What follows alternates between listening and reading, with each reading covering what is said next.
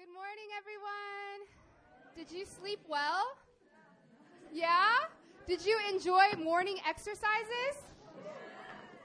Man, you guys were like really intense. You're in much better shape than I am. I was very impressed this morning. My name is Rona, and I'm the campus director of Emmaus at Seoul National University. As you guys know, we're at Yonsei Iwa, at SNU, at KU, and there's a lot of other universities that some of you come from as well. But I get to hang out at Seouldae, and I love it there. It's a very pretty, very mountainous campus. And this morning, I just wanted to share with you, before Pastor Aaron comes up and preaches, I'm going to share with you my story. And as you guys have been in small group and getting to know some of your small group members and your small group leader, I think some of you have been opening up and just getting to know one another and sharing parts of your story. And thank you, Tina.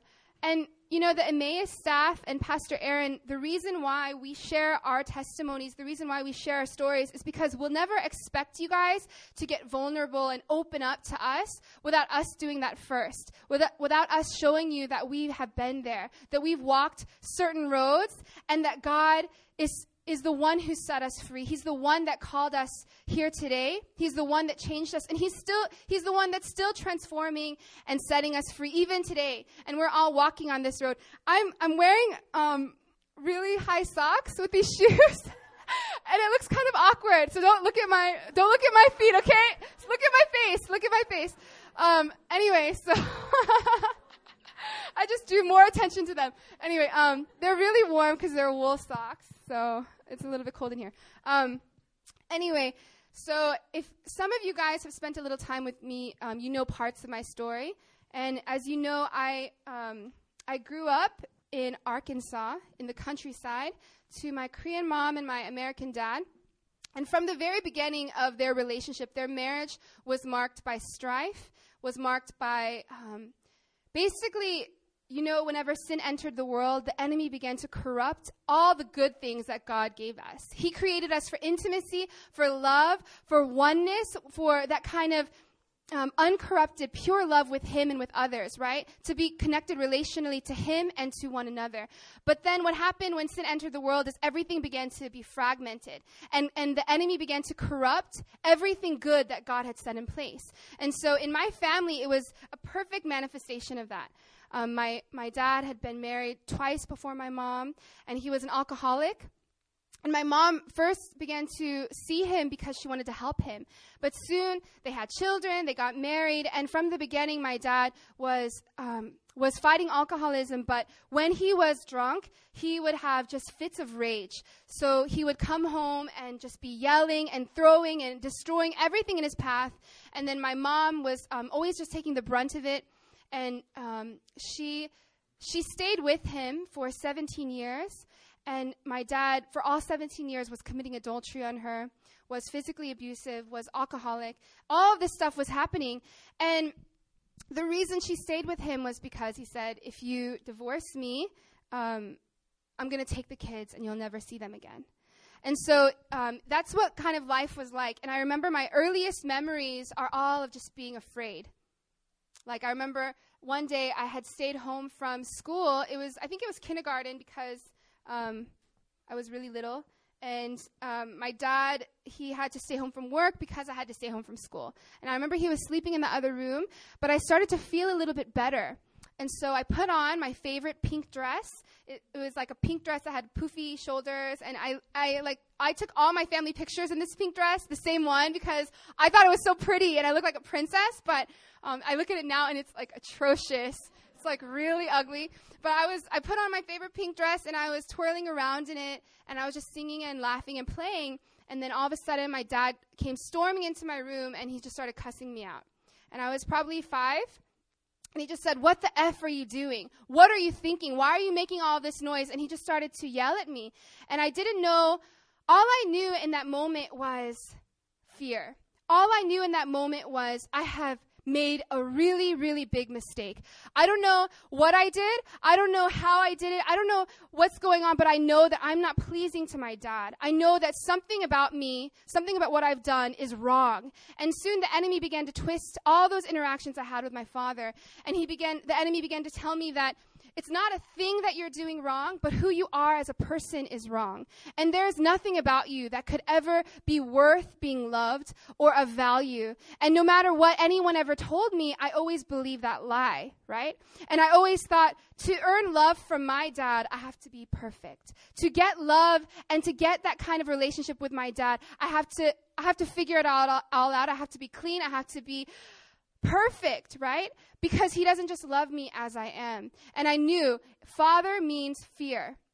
Father means things are being thrown around. People are getting hurt. Father, if my dad is there, I don't want to be in the same room, right? I would come home with my brother after playing and just, I remember one moment, my dad, he was just holding my mom up by her hair. And we walked into the kitchen. And my brother and I looked at each other and we're like, stop, stop, stop. And I think I was in 3rd grade and he was in 5th grade. And my mom said, with tears, like, call the police, call the police, call the police. She was screaming. And then my brother and I, we were running towards the phone, but my dad said, if you touch the phone, you're next. And in that moment, I remember just thinking, I don't know what to do, Like, I had to call the police to help my mom, but I'm so afraid, like, what if he does something to me? What if he does something to my brother? What if he gets even more mad? And I remember I just froze in that moment, and my mom's eyes looking at me. And I just remember thinking, like, what kind of daughter am I, What kind of daughter am I that I could do this to my mom? And all of this stuff started happening, and the way I began to see myself and the world, it all began to get corrupted. It all began to get twisted. And the enemy began to create a filter in my mind so that everything I began to see and perceive in the world, my interactions with people, it would all go through that filter, right? And those same lies, you are a mistake.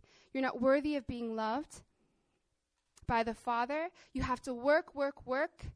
Fear, all of that stuff, fear of people, fear of rejection, it all began to be the world I knew. And no matter how hard I tried to change myself or recreate myself or find my path, I tried so many things, guys, I could never break that. I remember when I went into junior high, I joined cheerleading. And I come from a very small town. If you guys ever saw Friday Night Lights, it's like a big football movie and everyone's like crazy about football. That's my town. So we're all about football and it's a mess. And then, so I joined cheerleading, and with that, I began to smoke weed, I began to party, I began to be promiscuous with guys, and everything about me externally began to change. I started to wear a lot of makeup, a lot of skimpy clothing. I began to be really loud. I was very introverted and shy because of all the abuse. I was afraid of people, and then I all of a sudden just thought, man, if I act really ditzy and I'm loud and bubbly, people really like me. Oh my gosh. So I'm going to act like that all the time. Okay. And I remember in classes, my best friend since 5th grade, he's a big nerd and I was a big nerd with him. And he would my teacher would ask me like, Rona, what's the answer to this question? I'm like, I don't know. And I would just try to act stupid all the time because I thought, oh, this is what people like, right? This is what people like. So I'm going to dress this way because people like it. I'm going to cake on the makeup because people like it. I'm going to act stupid and ditzy because that's what people like. They like this, so I'm going to change everything about myself because people like it. And it's all about getting people to love me and like me because who I am as a person, first, I don't even know who that is. Second, from the beginning, I've seen that it's not worth being loved. So I have to do something to myself to earn that love from people. And so I just began to get into all sorts of crazy situations with people. I began to make a lot of decisions that weren't the best for me or others. I began to hurt myself and others a lot. And then nothing really changed, though, because on the outside, it looked like I was doing really, really well. But on the inside, I was still dying. I was still dying for something to tell me who I was, for someone to tell me my worth and my value, who I am, and what this whole life thing is all about. And I grew up in church, but I couldn't find it there. I grew up in church, sitting in a pew, but all I remember thinking was, if everyone here is as perfect as they act, then I have nothing in common with them. If everyone here really has that plastered smile on, and everyone's like, how are you? I'm doing well, Bob. How are you? Let's all go eat at the church picnic together. And if everyone's like that, I cannot relate to these people, and their God can't be my God, because I know what's in my life. I know what's in my heart. And if God is only their God, and they have to be perfect people like that with nothing going on, I don't fit here. I don't fit here, and this God must not be as real as the Bible says he is. And if he is real, why in this Bible does it tell me that he changes lives and that signs and wonders break out and that fire falls from heaven? But in my church, everything's just so fake and so routine and so dead. Why do I come more alive at a party than I do in the presence of God if he is really the creator of the universe, the one who spoke life into existence? And so I thought, man, I can't find it in religion, that's for sure. And I was searching and searching for something to make sense. And I remember as high school progressed, things continually got worse. My dad and my mom, their relationship got even worse. My father was like pretty much living with another woman. He had bought some property in Hawaii, and like, so financial aid from him wasn't really coming in. So we were pretty much raised by a single parent. And then I started working when I was in 8th grade, started providing for myself. I worked first illegally. I was 13 or 14. I worked at a Chinese restaurant as a dishwasher. And the woman who owned the Chinese restaurant was named May, and she's Vietnamese, okay? And she, because I was illegal, she would pay me cash under the table. That's how we did it in Arkansas, okay? It was the only Chinese restaurant in my town. And then after that, I worked as a pizza girl. I made pizzas. After that, I worked at a wilderness resort as a bus girl, and then a hostess, and then a bar attendant, and then a server. And I've been working since I was 14, and when I started to work, my parents stopped providing for me. They gave me a place to stay. They gave me food. But then in terms of my toiletries, my school fees, my trips, my clothing, everything, when I was 14 years old, I started to pay for everything. So I started to work a lot. I started to go to school. I was doing everything. I was a cheerleader. I was excelling in every area of my life. And I found, man, even if my parents did a horrible job of providing for me, even if none of it makes sense, even if I have to come home to this mess, I can take care of myself. Like, I've got it all together. I can work hard. I'm smart. I can provide for myself. I'm strong. No one else is going to take care of me. I've got to take care of myself. And then as time progressed, my senior year, my mom became very ill. And she went to doctor after doctor after doctor, and no one could find anything wrong with her until finally one doctor did a CAT scan, and he found a brain aneurysm on the verge of rupturing. And if you guys know anything about aneurysms, most people don't have symptoms, and the moment they rupture is the moment you die. Like, it's like an unknown thing until you pass away, and then the doctors are like, it's from a brain aneurysm, right? And so they found this brain aneurysm on the verge of rupturing, like any moment. So we were rushed into the ER. She had brain surgery, and they said she has 60% chance of survival. And even if she does, the physical therapy, the process of going back to normal life is very difficult. And then as she got her surgery and she came out of it, what began to happen was we didn't have enough money. My dad wasn't supporting us. My mom had been out of work for about a year because she wasn't feeling good. And so we couldn't afford our house, and so we became homeless. And my father owned a house in the same town that I lived in, but he had recently gotten remarried to like this 21-year-old woman, and she said, I don't feel comfortable with you helping your old family. And so basically he kicked us out on the street, and my mom's poorest friends took us in to live with them in their 3-bedroom trailer about 2 hours out on a dirt road. And so crazy things started happening because not only was this internal and external thing so distant in my life, I was so perfect on the outside, so strong and capable, but on the inside I felt like I was dying and everything was meaningless and hopeless. But soon everything around me in my inner world began to crumble, but I still had to maintain some level of perfection at school, right? And so I would come home to a sick mother in excruciating pain. I would leave and go to work. I would go to school, I would be captain of my cheer squad, have it all together, have the boyfriends and the friends and whatever, and then I would just do it over and over and over again. And I remember one time people at my school were like, the one time I didn't have friends my senior year was because one of my best friends started gossiping about me. And she was telling all these people stuff about me and getting people to not talk to me. You guys know high school drama. And I remember just confronting her, like, what is your deal? Like, why are you saying all this stuff? And she's like, Rona, to be honest, I'm just so jealous of you. And I'm like, why? And she's like, Rona, you have the boyfriends, you have the looks, you have the grades. Everything is perfect in your life. Everything is perfect in your life. And I just wanted to ruin it because you have it so easy. And I was like, I just walked home and I was like, I don't even have a house, you know? And like, I go home to a house that's like, you know, there's no, sometimes there's no running water.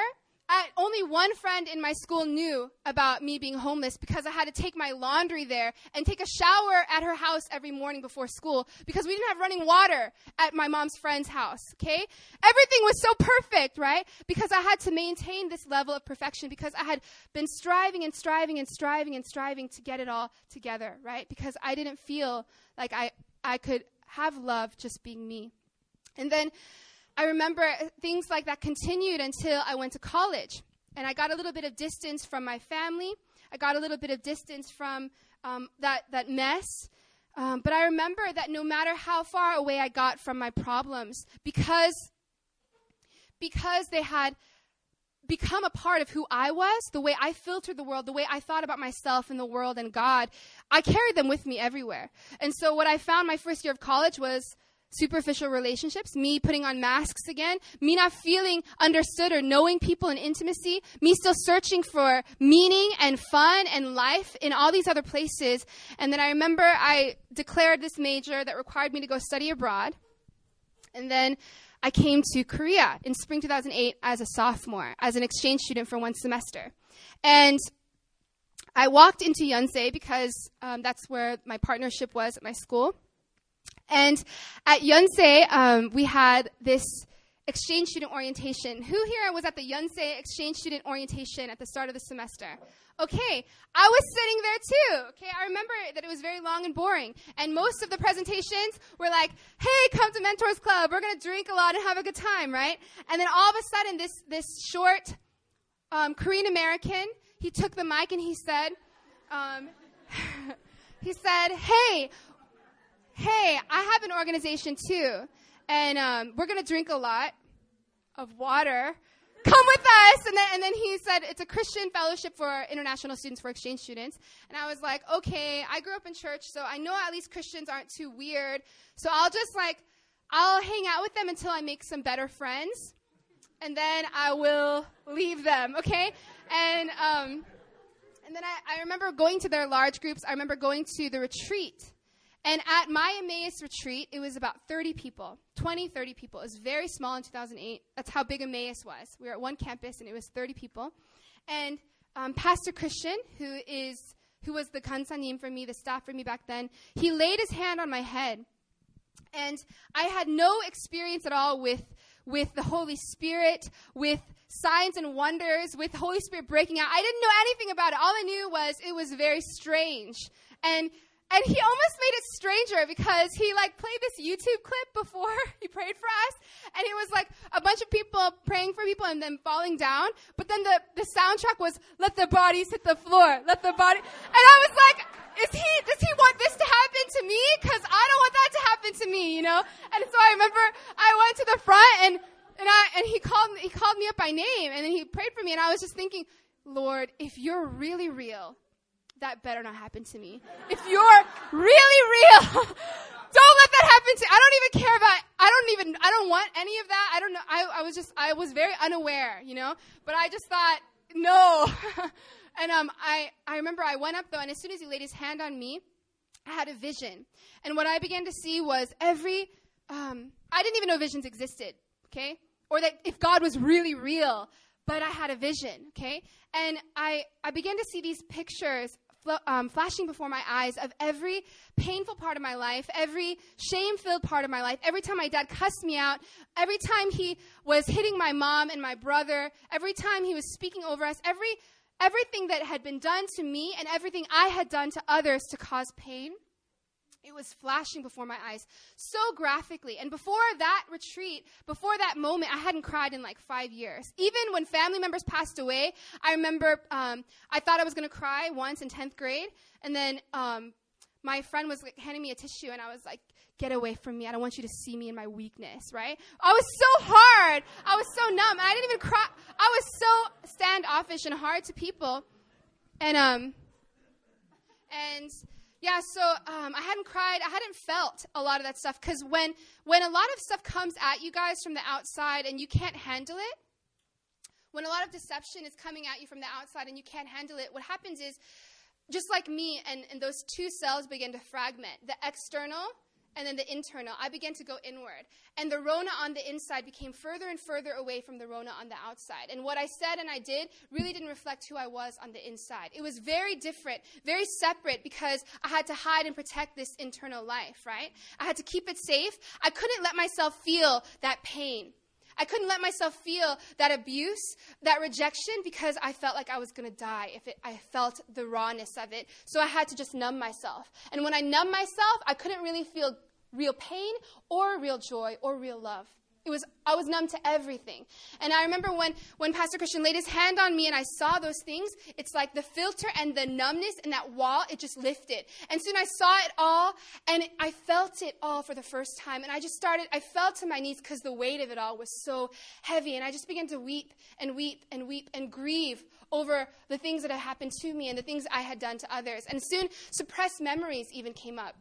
I was about 6 or 7 years old, and I had committed numerous sexual sins as a child. And I remember that when this happened, and I did this, I was so confused, because I was like, man, why did this happen to me? What am I doing?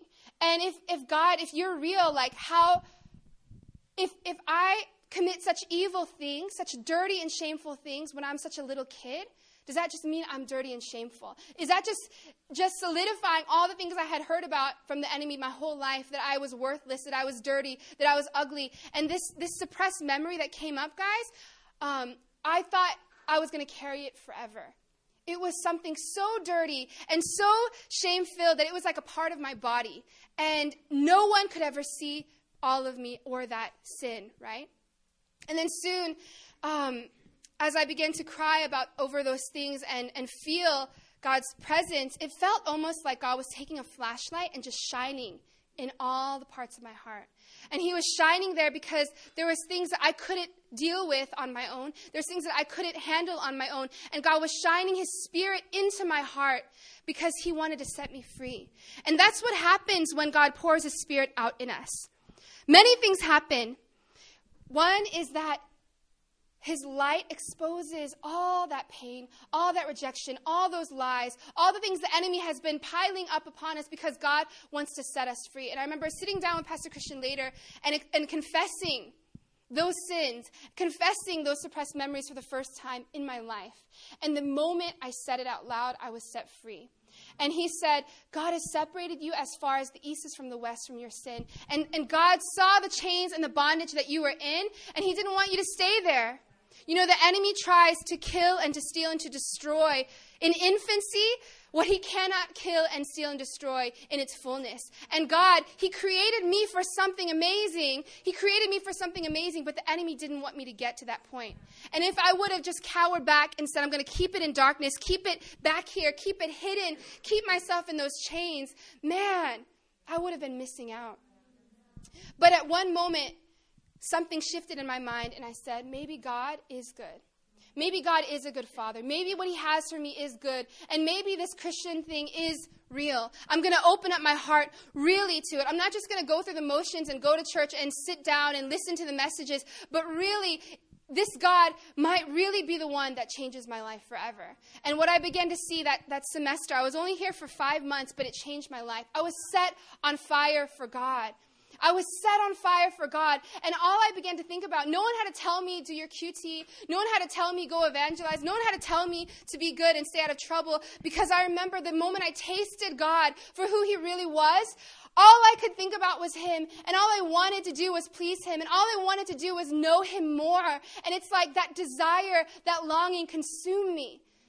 And I couldn't help myself. I didn't have to, oh my gosh, I need to evangelize because that's what good Christians do. It's like, it's just bubbling out of me because he's so good. How could I not tell other people about his goodness? He's so good. How could I not go to the church service? How could I not go to the prayer meeting? He's that good. He's that good. And I want more of him.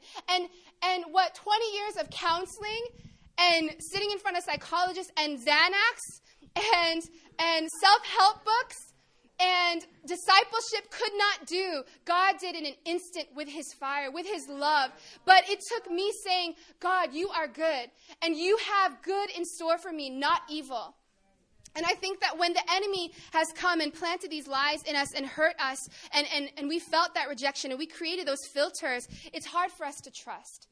And I'm still walking this out, guys, learning, okay, my earthly father and mother, they didn't have what's best for me. They didn't give me a good life. I've been providing myself since I was 14 to be able to step back and give God control and say, I give you control of my future. I don't know what it is, and I'm okay with that.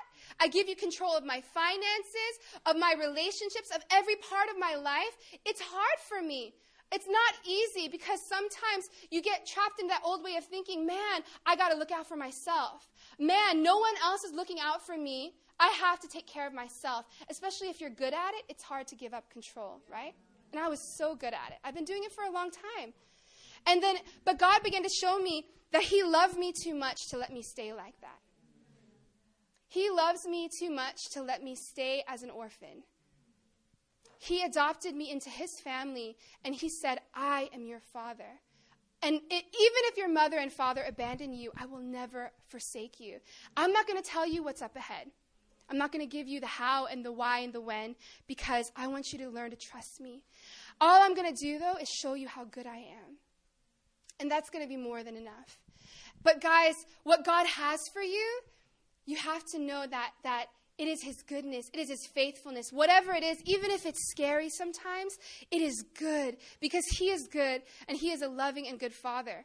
And what I'm doing right now, I would have never chosen for myself. I had no intentions of doing full-time ministry or college ministry. When I was set on fire by God, my heart burned for the 1040 window, unreached people groups, and academia. I wanted to go to school and never come out, right? I never said, I love college students so much, let me stop working and like do ministry with them. I just said, whatever, college students, okay. I love them as much as every other segment of society. But now, when I honestly, when I think about you guys, I can't help but start crying, and I'm just like, God, your love for these students is so crazy.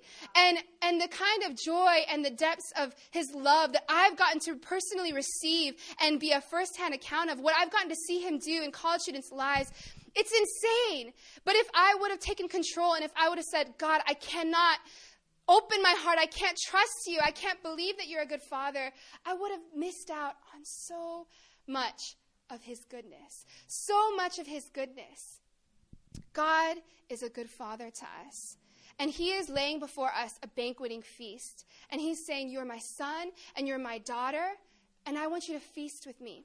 In Psalm 23, it says that he prepares a feast for us in the presence of our enemies. Every voice of rejection, every voice of abuse, everything that's been done to you, everything that tried to keep you chained and in darkness, all those fears and doubts, in the presence of all of that, God has prepared a feast. And he said, you are my son and my daughter. You can eat and feast with me, and just like all those other things, just let it wash away in the background. It doesn't even matter anymore. You're with me now. You're with me now, and I have good for you. And so that is my story, and I just wanted to share it with you guys because I was sitting in your chair 5 years ago. It's a long time ago now, as a 20-year-old, and I knew exactly how some of you are feeling. And it's so easy to let doubt and fear creep in, but what I'm here to tell you is that God is real and that he is good and that he longs to father us.